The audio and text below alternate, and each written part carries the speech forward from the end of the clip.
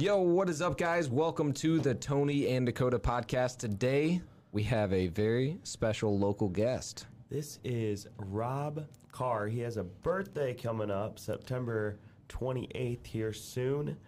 Something that's awesome and special about Rob is he actually hired Dakota, and then he hired me about a year later. This was like 10 years ago.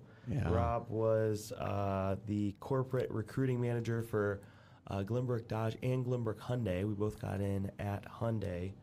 And I remember that interview with Rob. I remember him being a cool, kind, genuine guy. Since then, Rob's went on to have many different jobs throughout the dealerships, multiple different dealerships. He's at Shepherd's right now. And he just got into the fixed parts operation manager position. This is Rob Karr. Hi, everyone. Thanks for coming on, Rob. Yeah, thanks for having me. Yeah, so the first question that I want to ask is, what did you see in us? And then what do you think is different about, like, let's just say salespeople? Well, we'll answer the first question first. So, like, what did you see that was different or what do you look for, different things like that? Well, when I met you guys, I seen the eye of the tiger. No, I'm kidding. Literally, I could see you both wanted an opportunity for a change in your life and direction of career. And that really means something to me, to have an opportunity, because you can say that you want something, but deep down inside, you can sense it from a person if they're even just throwing words at you, or if they're telling you, I want to change my life. And I felt that from both of you. So how do you find that, or how do you know? Because, like, again, I've heard a lot of different people that say that too, and then you bring them on and they're like, yeah, that person was just blowing smoke. Yeah. Like, I'm willing to do whatever it takes. I'll do anything. Then you hire them and it's like, no, you weren't. Do you just take a chance on them, or do you, like, have a feeling about certain people? Well, I think a lot of it is that gut feeling, but the other thing also is, will someone do what you ask them to do? So the smallest steps become the biggest steps in their careers. And I remember when I first interviewed you, Dakota, I remember how young you were. And I don't know if you remember this conversation. Oh, I remember. And I said, you're gonna look like the youngest salesperson out there. So I do remember telling you, you're gonna have to dress the best. And you're also going to have the product knowledge better than anyone else. So when that customer asks you a question, you have an answer. But always tell the truth. If you don't know, tell them that you'll get the answer for them before they leave. Yep. And I feel just those initial steps, because like in sales, we always talk about, the first impression, right? You only get one time to make that first impression. So dressing more professional than anyone else, people will, by nature, look at you or greet you first, give you the opportunity. Yep. Yeah, I remember, I don't know if you remember this, but I also remember my shirt. Like, dude, I was just like some poor kid and stuff, like just coming with whatever I could find from H&M and stuff. Yeah. But I remember my shirt was wrinkly, and you're like, hey, next time you need to iron that shirt before an interview. But, the thing is, with those enhancements that I try to tell people about, it's not about tearing down. It's about creating the best opportunities for that individual to be successful. It's not ever about nitpicking. It's about, let's do this so you can be successful. We can all be successful with these small changes if we can identify them and help someone out. Yep. You know what's funny is, like, you guys must have had the same script or same thing that you asked the questions. So I remember, like, that meeting. It's so funny that I was 20 years old at the time, and yeah, it was in 2014, so almost 10 years ago today. It was like I believe it was in November, because it was cold, and I was almost about to work in a trailer factory. I dropped off my wife at the time at the mall, and then she messages me. She's like 2.5 hours later, she's like, what's going on? Like, are you still in the interview? Because I interviewed with you for about 2 hours, maybe an hour and a half, and we just kept talking. Yes. Then I went to Mark McKibben, and he asked the same exact question. I'm like, bro, I just answered these because you were like, hey, you brought me right over. Did you think there was something different about me compared to other people, or was I just like, all right, this is another sales guy, and you got to meet Mark? No, I truly felt, Dakota, that if you would do the small things, even from ironing that shirt, that is a step to becoming successful, the smallest thing. can be the biggest thing. So when I looked at you and you said you didn't want to, I think you were doing landscaping, weren't you? Yep. And you didn't want to do that anymore. And I thought, here's someone that has the potential to say, I don't want this anymore. Now, the success rate for people saying that and doing that is two different things. Now, typically 10% of the people will do what you try to lead them towards, to say, hey, do this, this, and this is going to make you successful. I do remember another gentleman that I had interviewed at the time, and I told him he had never been in sales to go to the library because he said he didn't have any money, get a book about sales, read it, and just write me 2 paragraphs or type out 2 paragraphs, and then bring it back to me and let's have a second interview. And that young man did it. And, he hired and he was pretty successful. But Who was it? I can't remember his name. He wasn't as impactful as you or Tony. So, but I do remember, and you know this also, after 90 days, typically in automotive field, when someone starts selling, they figured it all out in 90 days. And I remember trying to tell this young man, don't start challenging everything that everybody's trying to feed into you, because you're going to think that you know the business in 90 days. And of course, nobody wants to do a car deal with you, and all these things that you put into your head that's real negative, that does not help with your success. And that's what happened to that young man. So he started out of the gate awesome, but after about 6 months, he was gone. Wow. So, yeah. It's crazy because I told our acquisitions guy something very similar. He was 19 years old, and I'm like, you're going to get to a point where you think even you know more than I do. And he got there very quickly, and he scaled up very fast. But yeah, it's interesting. For me, it took a lot longer. It was more about the 2-year mark, and about the 2-year mark, that's when I felt that my ego came up, and then I'm like, man, I know more, and like I'm the top guy, and I'm like I'm able to do this stuff. And then that's whenever you think that you know everything at that moment, that's when you're not able to learn anything. That's the interesting part about it. And yeah, like we've seen a lot of different people get there. I feel like 90 days is real fast to get there. Yeah. But what about Tony? Did you think that Tony was similar to me, or did you like see something totally different, or what were you thinking with Tony's interview? Have you been thinking about investing in real estate? It's not like what you see on HGTV. We created a course to show you how to really invest and create a profitable flipping and wholesaling business. We show you where to find the money, how to find the deals, and how to negotiate the deals. We go over live sales calls, including negotiations, scripts, role-playing, and so much more. Everything that you need to know to flip houses is in this course. And if there's a video that we didn't make that you want, we'll make it for you. This knowledge has made us well over $1 million, and it's available right now for $9.97. Click the link below. Buy the course. With Tony, I really felt he had a lot of empathy in his heart, and I felt like he could make that connection with some customers once he would have some of that one-on-one time with them to try to build value with them about what they're looking for. And I think he was a little bit more reserved than you were, but I still seen the potential in it. And then plus the story of you guys boxing and stuff, that was always encouraging. So. Yeah, Tony's a good storyteller. And you know what's funny is they usually say that facts tell and stories sell, but sometimes Tony's stories don't have a point to them. I built so much rapport, I just couldn't ask for the close ever. Yeah. Yeah, that was, did Tony ever tell you did you know how Tony's sales career went?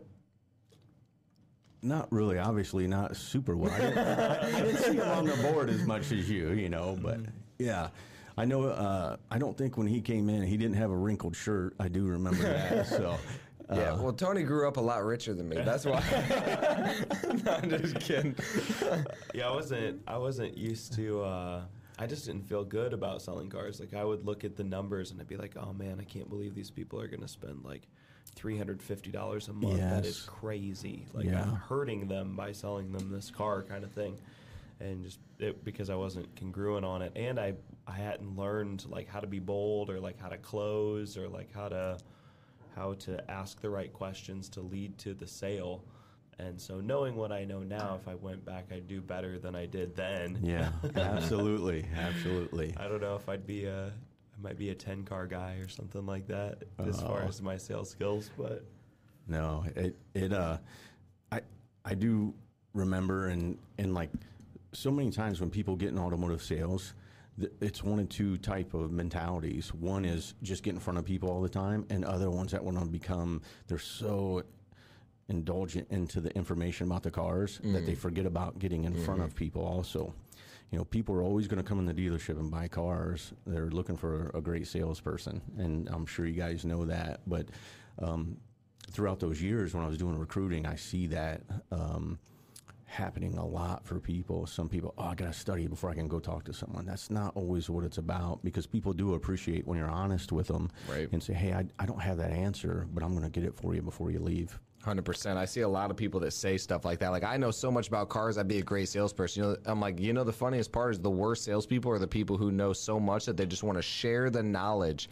Yeah. I'm like, dude, whenever you know, and you can get to that point and I told our acquisitions guy the same thing, you're going to get to a point where, like, you know so much, you're actually a worse salesperson because you want to share the information, because now it makes you feel like you're smart and like you're like, it's your ego. You want to prove what you know, and you don't want to prove what you know. You want to not say anything and be 100% with that person and find out what they want to accomplish and only give them a fraction, a tiny bit of what you know in order to help them get what they want. That's what I believe like is what's really good. Well, my misperception was just that I was delivering value. Because when, you know, you're sharing what you know and the other person's listening, but they're not really there necessarily, you're like, oh yeah, I'm delivering so much value. But really, they're just like, dude, you're wasting my time. 100%. I wanted, like, this one thing. I didn't want to know all the features and benefits of the car. Right. Yeah, I hyper focus into what they want, and then I ask a lot of questions, find out what they want, and then, all right, based on what you're telling me, this sounds like it would be the best option for you. Does this make sense? And then just ask them and let them decide, because nobody wants to, you know, they always say that everybody wants to buy, but nobody wants to be sold. And so, like, that's something that I always remember is, like, yeah, you don't want to be pushed to do anything, but you do like a guide. And if you ask somebody, bounce some ideas, here's what I'm looking for, perfect. I think this matches everything. Does it seem like it makes sense? And yeah, you have to be a good active listener. You know, you got to ask key questions. They'll tell you. But so many times, whether it's selling cars, cell phones, anything that you're selling, we're so quick to push talk. Sometimes if you just listen a little bit, you'll start feeling and you'll get that knowledge of, hey, this is really what they need to make a major purchase decision, you know. But so many times people forget about that. It's always, let me tell you this is. Slow down a little bit and listen, you know, and then that way you can truly help that customer resolve whatever decision they need made to either purchase a vehicle or a watch or, you know, cell phone, all that stuff. Yep. So when I think of a dealership, I think there's different cultures at different dealerships. When you think back on your experiences, where do you think that you had the most fun? Like, you had the best culture that you're like, oh, I really liked working at like this place, or with like these specific people too? Because sometimes it's like, man, some people come in, some people leave, that sort of thing. Is there anybody or any place that really stands out to you as like, oh, that, like, take me back, because those people were like so much fun? Yeah. Well, I will say, like, that time involved with Mark McKibben, I had a blast with Mark. You could tell that Mark really was engaged to it, and he cared about it and all about training. You know, now you can train to death, but you also got to get out there and do it also at some point. But I remember when I was doing the full-time recruiting and able to do training with people for, I think it was 8 weeks. Wow. And I literally met people that, again, they want to change their life. They either came from a factory or, you know, a single mom with 2 kids, and she was a waitress, lost her job, and wanted to start something new. And I was able to have conversations with people and figure out, what can I do to help them be successful? And literally, I trained people to shake hands with customers and face them. You know, so many people, even the smallest thing, they'd reach out and they wouldn't even want to look at the customer. I'm like, we can't do that. But we practiced upstairs instead of practicing on the customer, because that's what being a professional is. You don't want to practice on everybody. Another thing, another gentleman, he like would so loud when he would talk. And it was intimidating to people, you know, and it's like, I was like, oh, we can't do that, Dale, you know. And so all these little pieces, you know, but the great reward is seeing people change their lives, where they didn't have to be scraping at the bottom, you know, of the barrel. And one moment I'd like to talk about. I have a friend that he had passed away, and he was well known in the community. His name was Dave Hess, and great guy. And I met him at Glenbrook when I started selling cars in 2005, and he was selling cars. And Dave and I, throughout the years, sold cars together, and he left and came back. And I'll never forget, and he always told this story to so many people. We're sitting up in the lunchroom having lunch, and Dave told me, he goes, I don't know what I'm going to do. I don't know how I'm going to pay my bills. And I said, why? What's going on? And he goes, I only have 5 cars out. And he said, and I'm not going to be able to make my house payment. Now, mind you, Dave, and we joked around a lot, but I could also push him a little bit. And I said, well, how much money you need? And he told me the dollar amount. I said, okay, so your average per copy is this. You have this out. You still have five days left. And I was joking around. I said, I should just smack you off your chair. I said, you've already admitted to defeat. I said, the month's not over. I said, you've been selling cars for 7 years. And I said, what's the most amount of cars you've ever sold? And it was 20-some cars in 1 month. Wow. And he had 5 out. I'm like, the month's not over. Within those days, he sold more cars, more than enough to pay his house payment and all his bills. He'd come back and thank me. Wow. He said, if you wouldn't have said that to me, I would have admitted defeat. And sometimes that's what people just need, to help a little bit. Yep. And he told that story a lot. He's a great guy. So that's freaking awesome. Yeah. So most fun is training. I love it. Like I said, people always remember what you give to them, not always about taking. Right. And I like to give opportunities and help people. And I don't know everything. I never claim to know everything, but just little pieces, because I was a guy that started out washing cars in a dealership when I was 17 years old. Is that what Tuttle did too? I think so. Yeah. Yeah. But I walked into Tompkinson Chrysler Plymouth was on Coldwater Road, where Midwest Shooting Center is. And I didn't really know anyone. Walked in there and asked for a job, and the general manager said, yeah, you can pick up trash in the lot. So I said, awesome, because my first job was washing dishes, was in the restaurant, went to busboy, and I'm like, I don't want to do this for the rest of my life in the restaurant business. So, yeah, and I love cars. And as I went through the career, I love helping people. And because there's a lot of bad dealerships out there that don't treat people right. And I've always said, it's not the building, it's the people. Right. And if you can put value in the people and you have value yourself to the people that need help, that's what's the most important thing. For sure. Yep. Yeah. What would you say? So you did a lot of sales training in your lifetime. Yeah. What would you say the top 3, like, let's say not just car sales, but like top 3 sales tips that you could give to everybody? Sales tips? Yeah, just like, all right, hey, this is, whether it's closing, whether it's intro, whatever it is, like top 3 that you could think of. The number one thing I would say is get engaged with your customer. Ask them how you can help them. Don't tell them how you're going to ask them, what can I do to help you? It's all about helping people. Yep. The second thing is definitely knowing the product to build that value. Through all those training systems, we had Joe Verdi, Grant Cardone, Dave Anderson, all these different people. And I was able to, as I went through this, it was funny, and I'll kind of divert here a little bit. When I went to sales training, I was in the classroom, and they put, they might have even been VHSs back then, in 2005. And literally, they had books, and I would do the homework. Now, there's a great big classroom, and we come back the next day, and you know how many people actually did the homework? 2. Very few. Yeah, I was one of them. Yep. And everybody said, you don't need to do that, but I'm like, no, I want to learn this, because there is a skill set to it. There is knowledge to it. Sometimes it's not innate for everybody. Right. Well, most of the time it's not. Yeah. Yeah.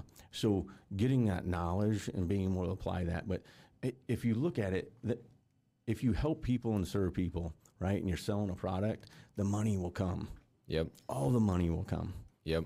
You don't have any worry about that, but you've got to provide that information. You got to provide a service to the customers, and they're more. Have you guys ever went somewhere specifically because of the way you were treated?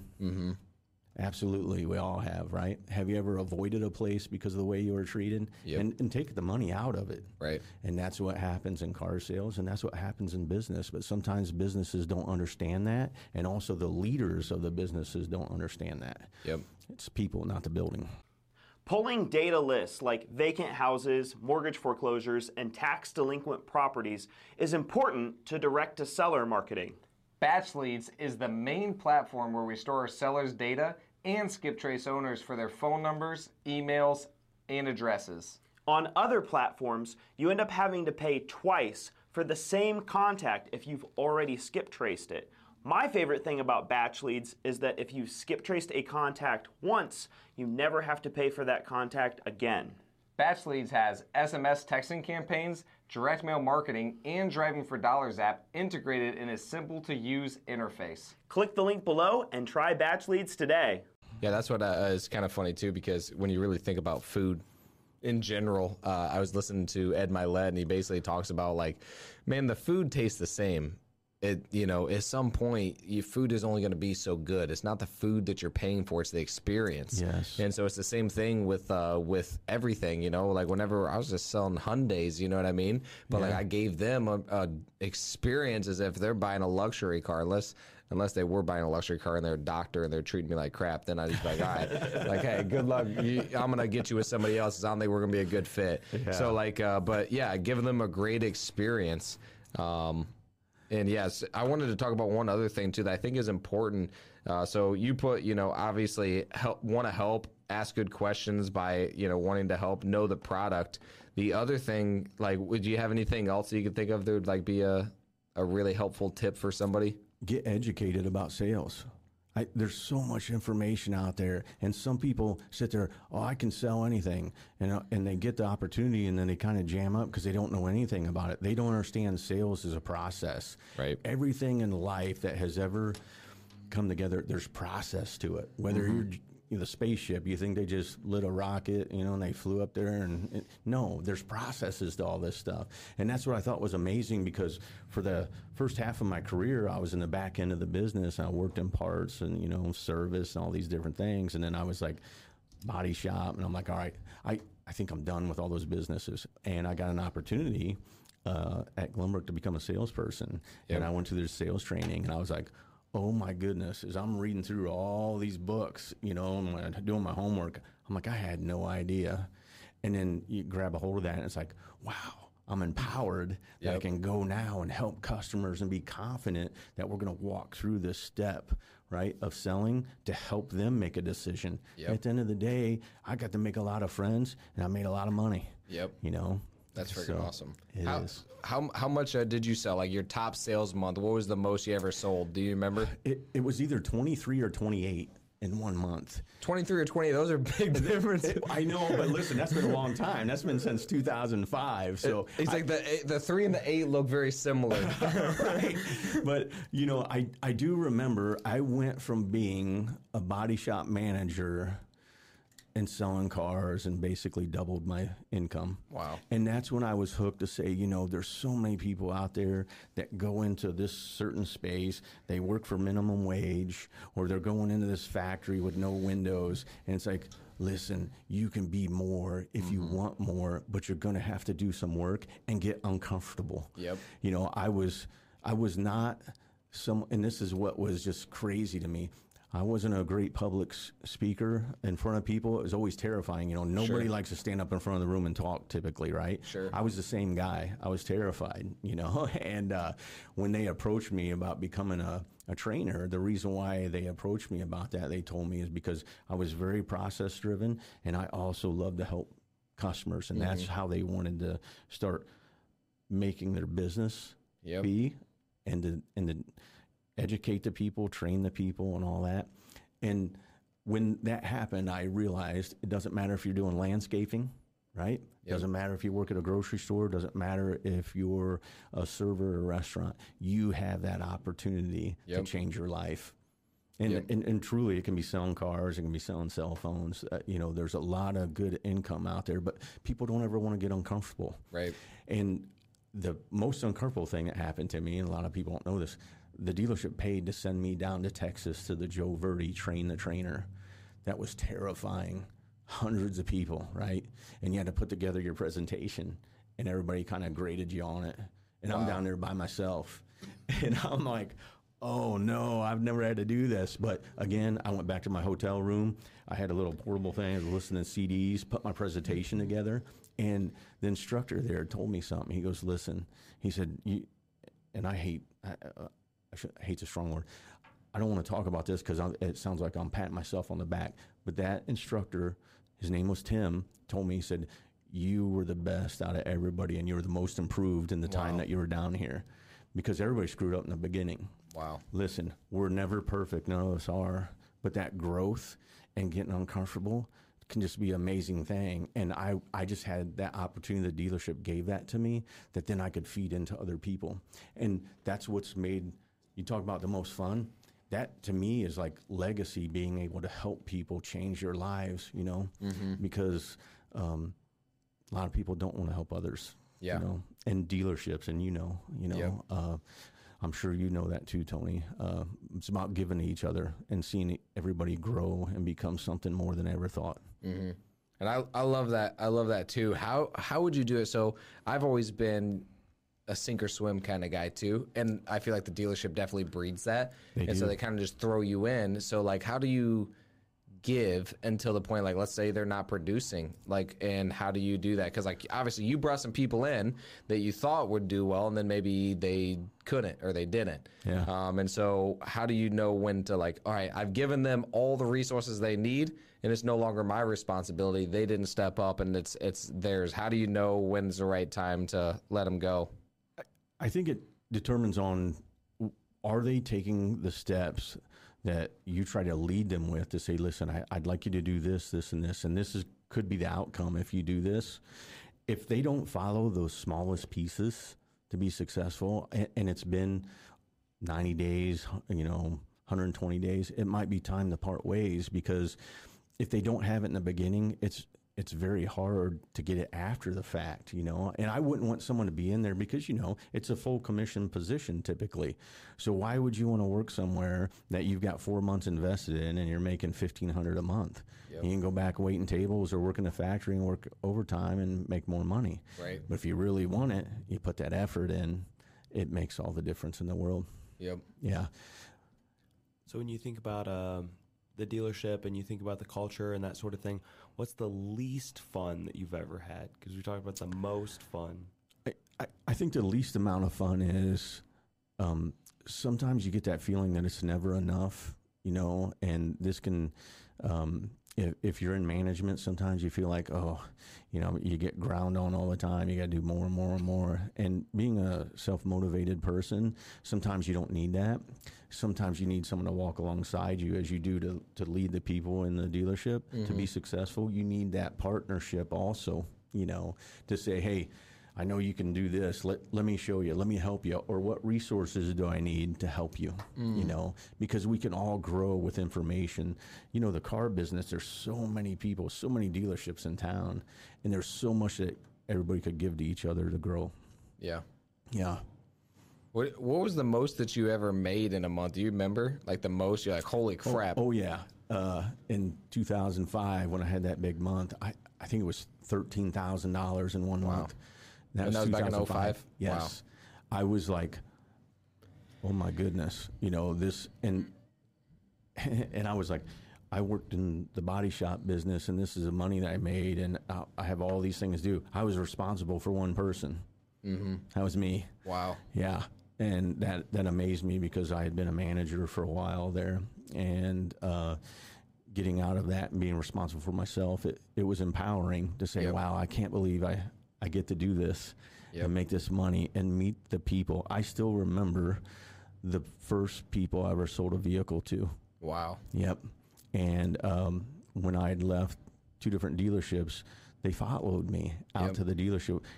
I didn't tell every customer, you don't ever take the book of business with you or try to steal customers. But, I had one guy show up when I was doing recruiting, and the guy had a massive heart attack, had a cane, and he comes up and he goes, and I had been working in service and helped him. And he's like, they told me that you left, you weren't doing it anymore, you're over in this building. He says, like, oh my goodness, I thought I lost you forever, trying to help them. So that attitude of service really helps people, that you build that loyalty with each other, because they know that they're not going to be lied to, they're going to be taken care of, and that you actually care.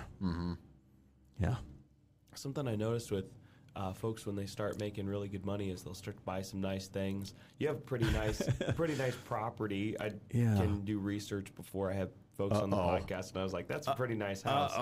So did you get some nice cars? When you got at some of these different dealerships, and you saw some of the vehicles come through, being a car guy, do you feel like you and just car guys in general and dealership guys in general, do you feel like they stretch themselves to the point where they're like, their income goes up, so when you spend more, you make more, you spend more, kind of thing? Well, most sales managers and owners, they love everybody to go into debt when they start selling, because that makes you feel empowered. You got to make those payments. And I'll talk to Dakota real quick about something, because I do remember this, and then I'll go back to my story.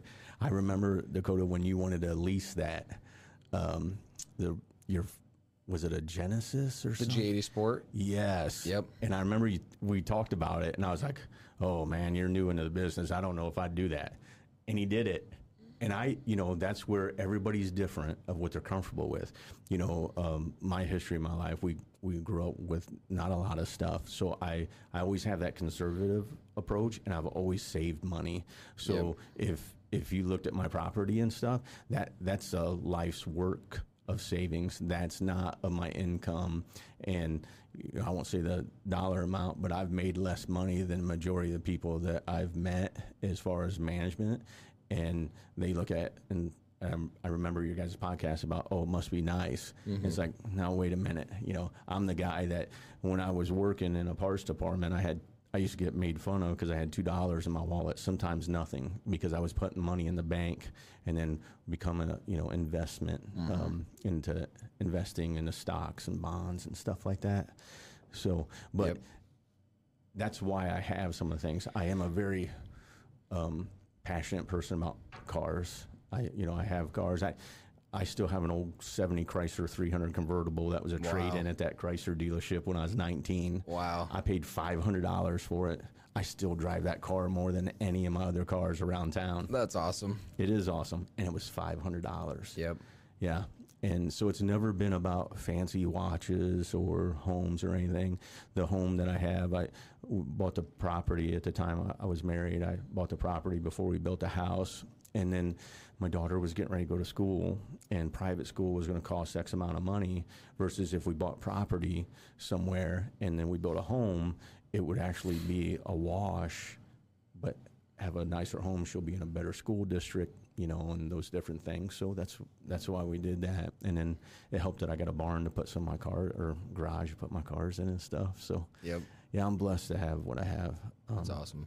And I appreciate it a lot. Now turning 53 next week, I realize I don't need it all. It's just things. The most important thing to me is people. Yeah. Like you guys asking me to come here, I was honored, because I have a lot of respect for both of you. Always have. So, and I'm proud of you guys, the success that you've had.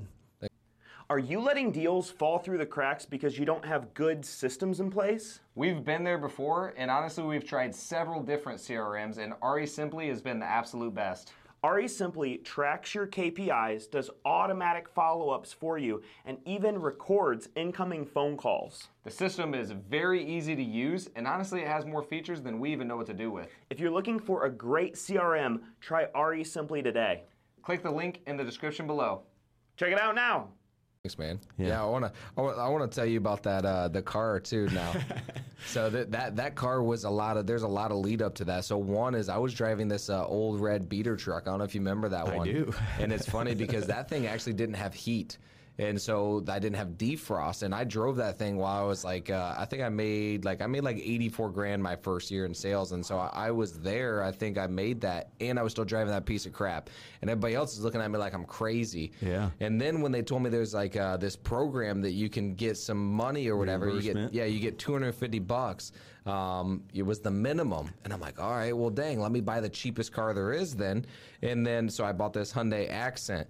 So then what I did is I hurried up, paid it off, and then I got to the point where I'm getting like $450 a month because I kept like getting the tiers, and I was getting $450 a month. So they ended up paying me like, I paid like 10 grand for that car. They ended up paying me like 17.5 over the time. And then I was thinking about getting the Genesis. While that one was paid off, I was like, okay, I'll sell this. That'll almost pay for all my lease payments because this one's paid off now, and it was a free vehicle anyway. Can't go wrong. My payment on that Genesis was $650 a month, and I was like, holy crap, that's a big payment. Then I was like, well, they're going to be paying me $400, $450, so my payment was really only $200 or $250. I can't remember. The gas was expensive as crap though, because I was getting like 16 to 18 miles per gallon. But that car was amazing. And then the funniest part is I get in a disagreement with, well, it was multiple people, mostly just Paul though. Honestly, Paul is that's a whole nother story. But Paul then like basically fires me, and then now my payment's $650. You know, insurance wasn't that bad, but gas. So now I'm paying like $1,000 a month with gas and everything. And I was like, screw this car. That's when I got my my Toyota Camry hybrid, and then basically I traded that all in. It was basically a wash with the tax credit and stuff because I paid zero in taxes, and I was like, whatever, I'm just gonna do this. So I'm still. The funniest part is whenever it looks like I'm spending a lot of money to the outside perception, relative to what I make, it is so like. I see people percentage-wise who spend way more, even though it doesn't look like it. They're spending so much more percentage-wise. It was usually like, by the time I did that, I was making like somewhere close to like $150 a year as well. Yeah. And so it's like percentage-wise, it was so low in order to, again, reinvest into the future, which I think is the most important, which you're basically talking about. This is kind of funny. It's like in the most careful way, Dakota's just like, I make a lot of money, like so much. No, it's true. Well, before I spend money, I do. Yeah, and you know, I have a similar story, but it started in '99. So I was able to get a reimbursement for a '99 Ram, and it was Dodge Sport. I still have that truck today sitting in my garage. Oh, is that the green one? The green one. What? That's the one. So that was paid for by the dealership, basically? Monthly, on a monthly, reimbursement. And I was like, either that or drive a demo. And I'm like, no, I'm going to take it because it's going to be an investment. And I use that truck a lot to tow when I was drag racing throughout the Midwest and stuff. Yeah, with That's my car. That's freaking awesome. Yeah, it is. And I still drive it today. And people are like, oh, that's the nitrous fish truck. You know, Drew Thomas from Polish Works. Yep. Yeah, he said the same thing. You know, he's like, I can't believe, you know, you still have that truck. I love that truck. Little kids will always point at it and want to get their picture taken. It's a lot of fun. So when did you start then? I thought you started in 05. What year did you start then? I started at Glenbrook in '99. Oh. So, and I went there and became the body shop manager. And again, about being stretched and uncomfortable. So I had spent 12 years at Tompkins since I started there when I was 17 and had left. And then I never ran a body shop, but I knew parts and I knew service parts of it. So I went over there, and I remember, you know, the owner of Glenbrook, Mr. McKibben, and he's like, why should I hire you over anyone else? And I told him this. I said, it's the first time you feel like I'm not doing the best for you. I want you to fire me. Don't give me a notice. Don't do anything. I said, I will be your hardest working employee. And he gave me an opportunity over people with experience. Now, I had to put the work in. The body shop was a mess. It was a small body shop. There were so many receivables. They didn't have good quality at the time. And to be able to learn in that industry, and there was a lot of insurance adjusters that helped me along the way because I didn't know all of it.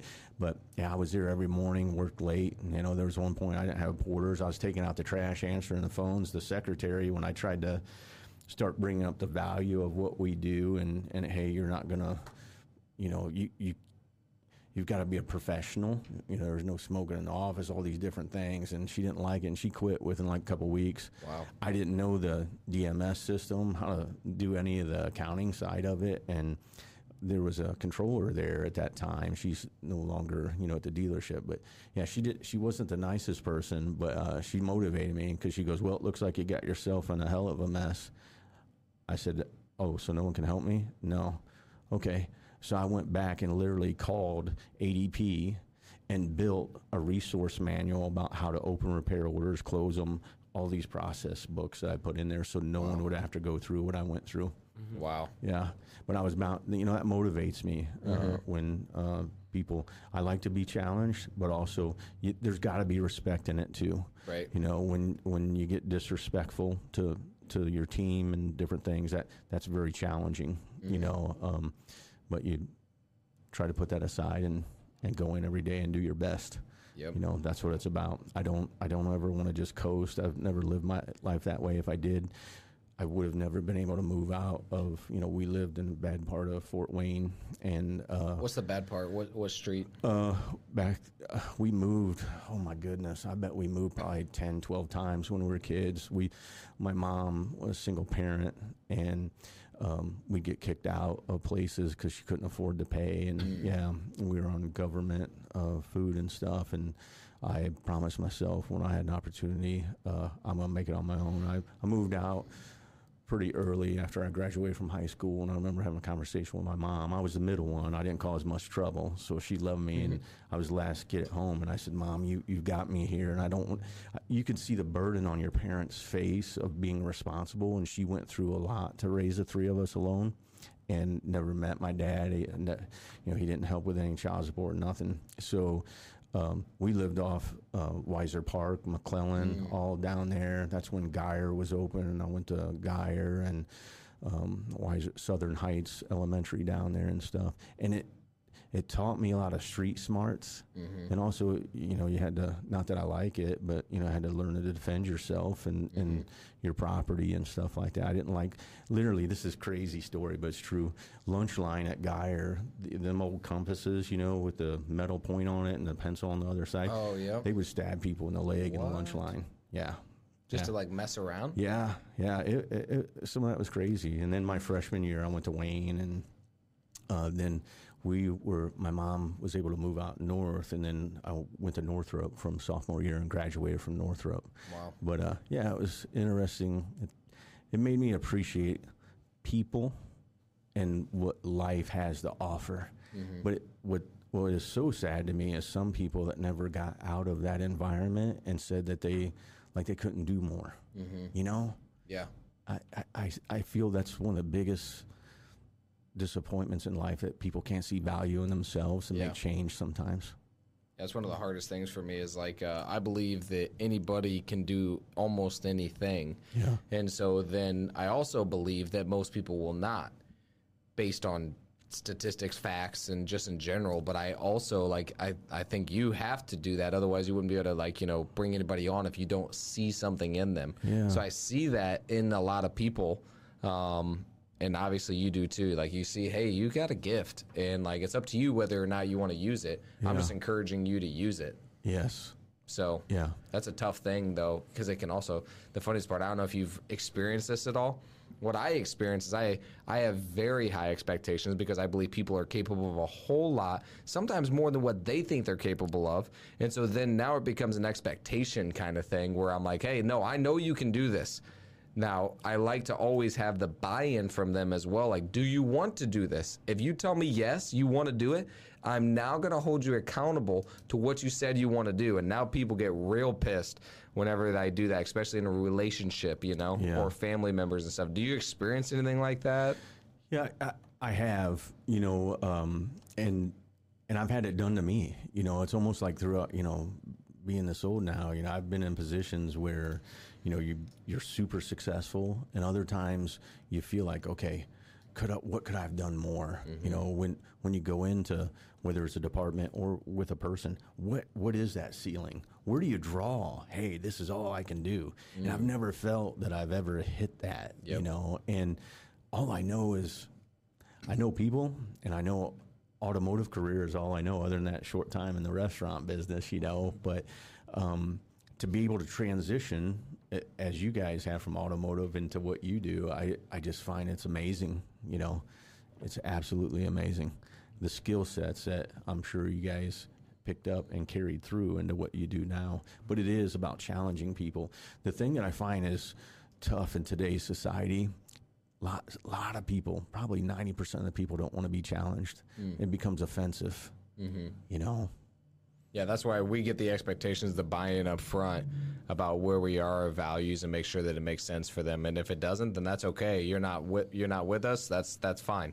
But if you say you're in, then yeah, you're going to be held to an expectation. And the coolest part is most of the people here, like they like it and they want it because they like growing, and like they've been able to achieve things that they never even thought they would. And like, you know, they had somebody that believed in them that they never seen that before. And so, yeah, they just accomplished. We've seen a lot of these guys accomplish things that have been just super cool. Like we have a 19-year-old. I don't know if you heard about him, but so he was in high school, and we thought one day we need to hire some salespeople. Brought him on. I taught him everything that I know, and he ended up making last year. He made like $177,000 his first year while he was part-time in high school. Wow.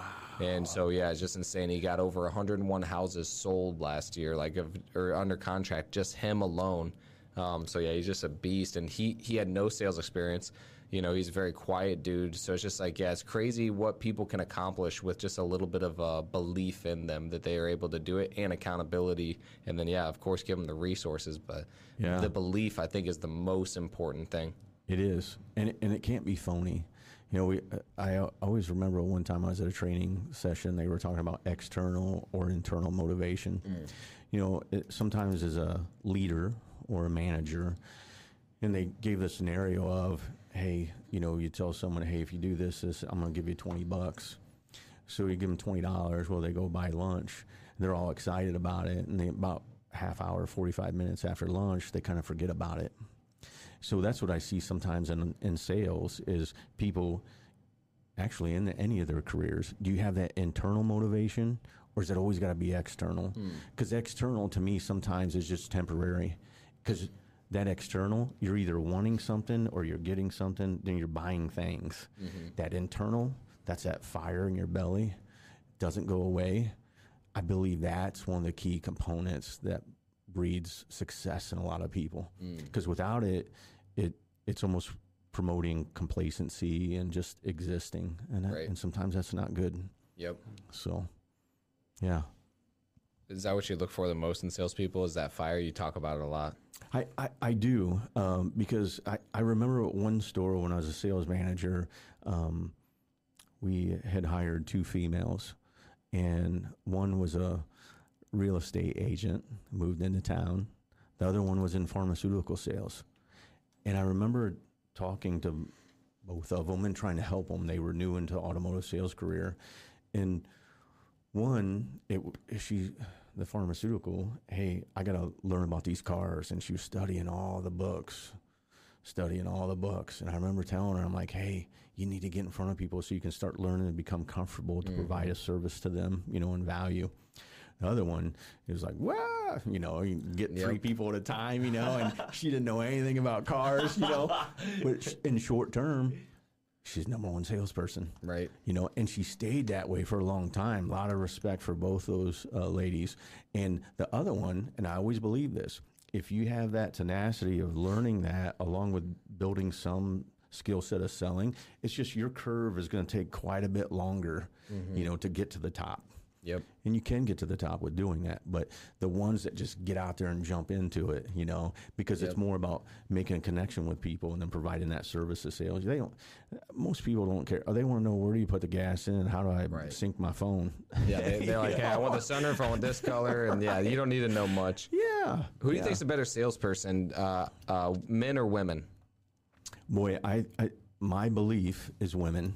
I think so too. And the same thing, even with like service writing, the majority of women that have that fire in their belly, you tell them, hey, do this, this, and this. Guess what happens? They do it. Sometimes the males have a mentality of, hey, I know, or yeah, I'll do it. And then you ask them the next day, hey, did you do this? No, I'm going to. Well, the problem is, you know, gonna never got going sometimes, you know. So you got to take that action sometimes. Is that the only difference that you see in men and women and salespeople, and like why you think they're better? Is there anything else that you think like women do better than men? Like specifically, you know, like that's just a very specific example. They're good at building rapport. Yep. You know, a lot of guys come in and, you know, and it's changed. I'm happy because, you there was time in my career, there wasn't very many women in any of those positions. And for them to have that opportunity, again, if it's a single parent mom that gets to change their life, it's amazing to see that, hey, they can actually become a service writer and make really good money, or they can sell cars and make really good money. There's so much opportunity in some of the dealerships. And most of them are open-minded to say, hey, what do I need to do? Because I want to be good. And then, especially when they get it in their mind, it's like, no, I want to be great. Yeah. And that's when it's fun. Yep. I always say I think that women are way better because they can ask like harder questions and it's less offensive. People always let their guards down more with women. I feel like they're just more that nurturing. They're more empathetic. They're better at listening. And yeah, it just seems like they're just if they can stay in it, they can do it better. The hardest part that I think is for women is having the thick skin to deal with the rejection. It's very difficult from what I've seen for a lot of women, but the women that are salespeople, like the good real estate agents, like all these people, like, man, they'll crush any guy. Like the guy has to do like twice as much prospecting in order to get the same close ratio, because I do think that women are better salespeople if they can learn it. Yeah, absolutely. And they get into it, and a lot of them, they're like, hey, tell me something about the car, because I don't know. So you're trying to tell them real quick, oh, yeah, it's got a 3.5 in it, and they go out. But then it's just closing someone on payment. Yep. How are you going to fit it in their budget? And they're really good about that. Yep. And like you said, they can bring up some topics that don't seem like they're so offensive, to whether it's a couple, or the husband's there. Yep. The thing in sales that I always I thought was most challenging, and I'm sure you experienced this. They're like, oh, well, my wife's not with me, or my husband's not with me. So. Oh yeah, we train for that one. Yeah, a lot. Yes. Yeah. What do you say when people say that? Well, I usually tell them, say, okay, well, if there's any other reason why they would reject to it, is there a point why you couldn't sign for this right now? I'm sure you picked out the perfect car. I'm sure you guys talked about this before you came here. Mm-hmm. And they normally have, right? Right. So what it comes down to, again, is it just budget fitting into their budget? Yep. Would you agree? Yeah. So I usually go about it just slightly different, but it's basically the same principles. I would just say, well, I mean, does your wife know you're here? And like act real concerned. Oh yeah, she knows I'm here. I'm like, okay, good. I figured like if you guys talk about everything, at least you know you're here. Like make jokes, because I like to definitely make jokes if I'm gonna ask a closing question. And then from there, I would go into, okay, I mean, did you guys talk about the vehicle that you want and stuff like that? Oh yeah, that's okay. And then did you guys talk about where you guys wanted to be at monthly? Oh, yeah, we talked about it, but, I just want to run everything past them. Like, I completely understand, and, like, I would do the same thing if I were you, and that makes complete sense. I mean, what did you guys talk about? And then, again, leave it open. And so, you're, like, if I could do this, you wouldn't need to talk to the wife then?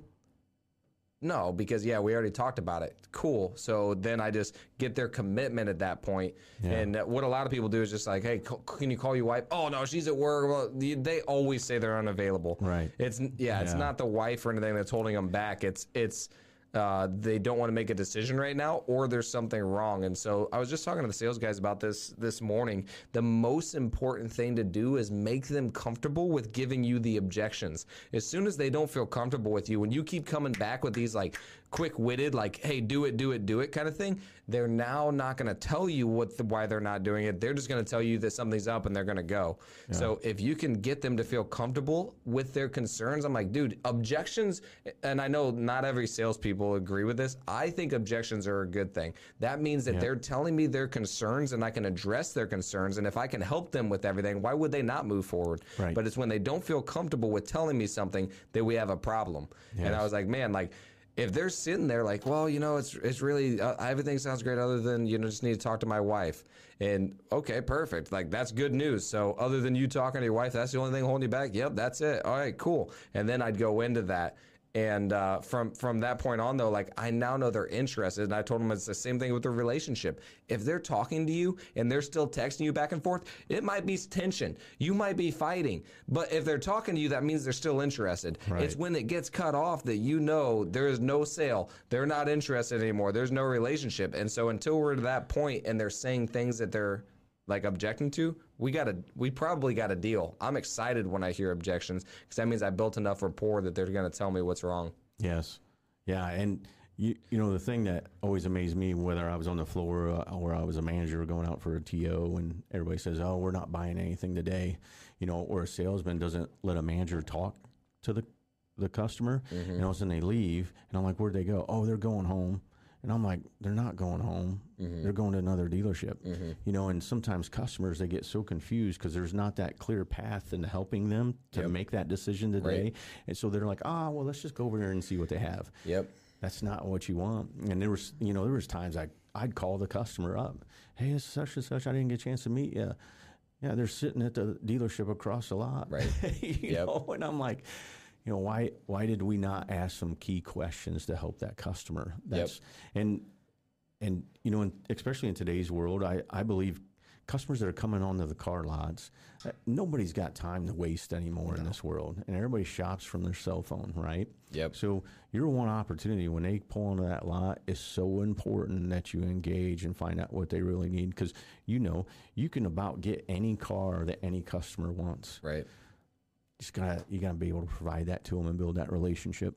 Yep. And then once you do that, it's great how long the relationships last. Yep. You know, if you're true and you're genuine. Yeah. So. Oh yeah, I have so many people actually. Even so, just like the other day, we got a battery review. I posted on there, "Hey guys, we got a battery review.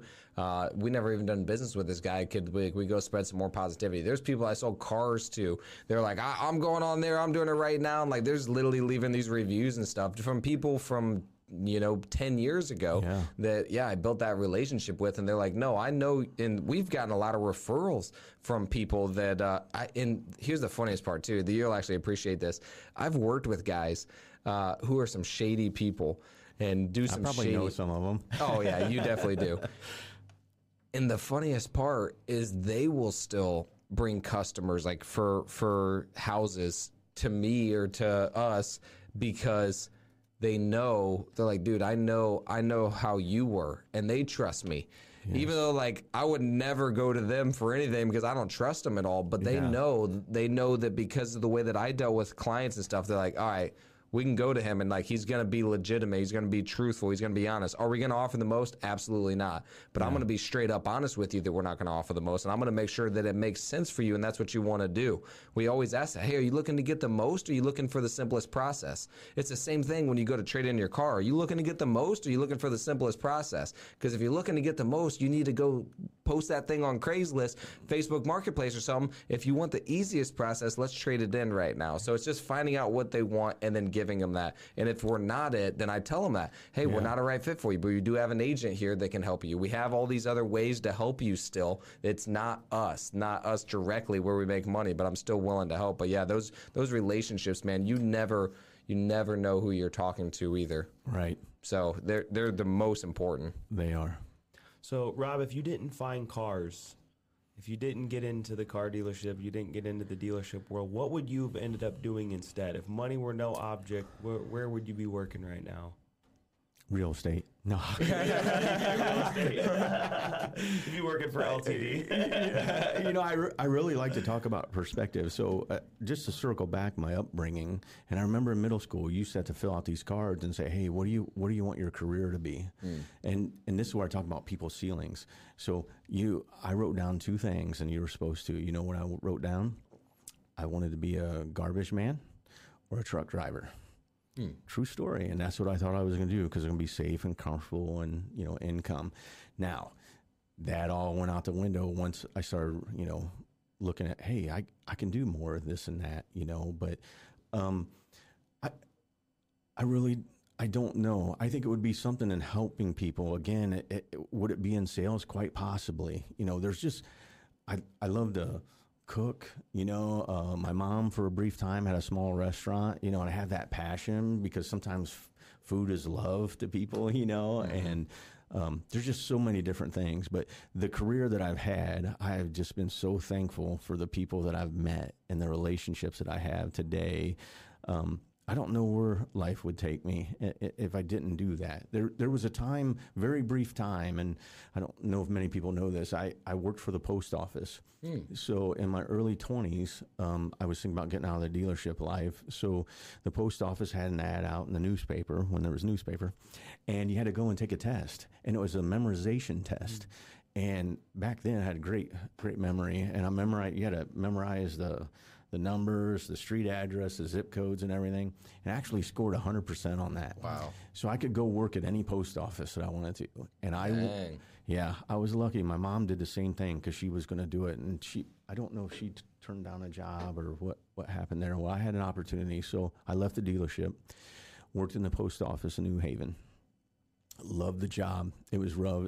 Back then, I was in really good shape. I loved the job. It was fun, meeting people, sorting mail, cold, hot, whatever. It didn't bother me. But there was a supervisor there, and this was a turning point again, a motivating factor to me. There was a supervisor that I had a death in the family, and I had a aunt that she had some challenges in life, but she was able to. They thought she would always be in a home, and she had moved to Fort Wayne and actually became pretty much self-sufficient, and no one ever gave her a chance. And she worked for across from Wrigley Field is on State at a restaurant, Jeff's Coney, and she was walking across the street and got hit by a car and killed her. Oh, my gosh. So the whole time I worked for the post office, almost a year, and you had to call in early if you're going to call in sick. I never called in sick. Now, I'm a young man, and there's things that you do when you're young, out partying and all this stuff. I never called in sick, never did anything. Always, they called me at 4 a.m, hey, we got someone called sick. I went in, I never told them no. I called in, I said, hey, my aunt has been killed. I need a couple days off. Now, I had all kinds of PTO time, all this stuff I could take. And I got threatened. My job was threatened. They're going to write me up AWOL and all kinds of stuff, and I was upset. So it was hard. I left that job, and I remember the supervisor told me this, looked me in the eyes. He said, I went in and I said, because after I said this, some of the carriers they always called me the kid. They were all older gentlemen, and they got along with all the other carriers. And they heard what happened, and condolences and stuff. And I told them, I said, I'm not very happy. I was pretty upset at this supervisor. And so I walked in, I had to make a decision. And I told my mom, I said, I'm going to quit. And my mom's like, your future, you could be retired, this and that. I said, Mom, it's against my principles that someone disrespected our family like this, and I can't live with that, being around that person every day, and that's on principle. And I walked in, I think I was like 21, 22, 23 maybe, and told him, I said, hey, I'm giving my 2 weeks notice. And he told me, he said, you got to put it in writing. So I went back to my little cubicle, wrote out, said, I'll never again work for the United States Post Office as long as you're in charge. And I quit, and that motivated me like nothing else. And you know what? I've made way more money than that guy has ever made. And I've never been back to tell him, thank you. I don't hate you. I thank you because you motivated me. Wow. Yeah. And I protected my family that way because you just don't do that, and instead of asking and understanding, and I think sometimes that happens in business and situations, instead of asking and understanding, you dictate and you have no idea. And some people that crushes, and some people it motivates. And I can be a dangerous person when I'm motivated. Yep. So, yeah. But other than that would have been my career. And I really enjoyed it. So. That's awesome. I literally just had a conversation with one of the people that work with us yesterday, and it was very similar, where it was not anything with him like needing time off. He's just upset about some things and like kind of not doing great. And so like sat him down. I'm like, hey man, are you okay? Yeah. Like, like that's the first thing is like, are you good? Because like, and I told him this, I was like, I care more about your happiness and like everybody else in this place's happiness than I do about making more money. Yeah. We're not money machines. We're not machines or anything like that. Right. It matters. Like we got into this business to work with people that we want to work with. And if you're not happy, I don't want you to be here then either. Yeah. Like you can leave and like, do whatever you need to do, man. Because like we'll find some other way to do this. But if you're here, I want you to be with us. And I want to let you know that I care about you. Yeah. Like as a friend, more than I care about making money. Making money is not what we give a crap about. Do we need to stay in business? Sure. Yeah. But at the same time, that's not the ultimate goal. Our goal is to like actually enjoy what we do every day. And so if you're not enjoying it anymore, stuff changes, and I get it. Yeah. Just make sure you leave before you destroy it for everybody else. And he's been super great. And I think that just asking people if they if they're okay. And like we have a extreme amount of freedom, especially for somebody like you, like for the hard worker, people who get stuff done. I don't give a crap how much you work, as long as everything gets done. I don't care. You don't have to be here. You could be freaking in another country. It doesn't matter for me as long as the stuff gets done. And I think I got that from the dealership as well, because I could sell a lot of cars, and like if you can find me and you tell me I have to work a certain parameters, I'm not going to do it. And so we kind of really have that mentality too. Like, you have freedom here. You can do what you want, and we care about you. We have expectations, and if you don't meet them, then we'll fire you. And that's okay, because it's going to be mutually agreed upon. But I think that it's very important to care about the people. And that's something that I don't see very much, and just in general. Yeah, because I feel like everybody feels they're busier than everybody else in life, right? To come along with someone and say, hey, how are you doing? How's things in life? You know, because we only get one, right? And we're only here, and we have no idea how long we're going to be here. You know, great segue, Rob. Float to the way end of your life. Okay? We're saying that you're making it to 100. You're on your deathbed. And now you have a final message to the world. So everybody will know that it was yours. They'll be like, yeah, that was definitely Rob that would have said that. It's your last message. It's something that's meaningful to you. And it could be a paragraph. It could be a sentence. It could be a saying. It could be a billboard on Times Square. It's your legacy message. What are you going to say? Man, it almost makes me tear up. I guess I would say I tried my best. I wasn't perfect. And I truly cared. Yeah, and I love the people that I love that are in my life. You know, even if they're acquaintances over the years, I care. And some people, you know, at some point, I hope everybody understood how much they were of value to me, because I learned a lot from everybody I had interactions with. It wasn't just me teaching all them. They taught me a lot, you know, and empowered, and very thankful for the life that I've had. And, you know, I love my daughter more than anything in the world. And, Wow. Awesome. Yeah. Love it. So. Cool, man. Well, thank you for that. Is there anything else you want to say to our viewers, or any way that we can get a hold of you if folks want to buy a car, they want to come see you at the dealership? How should they reach out? Yeah, I would just say I'd like to leave everybody with this, is to look in the mirror, and if you're not happy with your career or where you're at, to understand you have a higher ceiling than you've ever imagined you could. You got to take that step, find some mentors, take that step, and start with yourself. Don't expect everybody else to give it to you.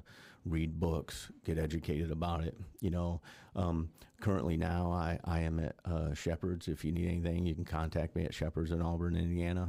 So, thank you guys so much for having me. This has been awesome. Thank you. I watch you guys a lot and appreciate what you're doing out there. You're doing great. Thank you, man. Yeah, thanks for hiring us back in the day. And thanks for coming on, man. I think you provided a lot of value, a lot of help for just anybody, and a lot of great advice. So thank you. Yeah, thanks again. Pleasure. Thank you. And thank you guys for watching. We'll catch you on the next one. Peace.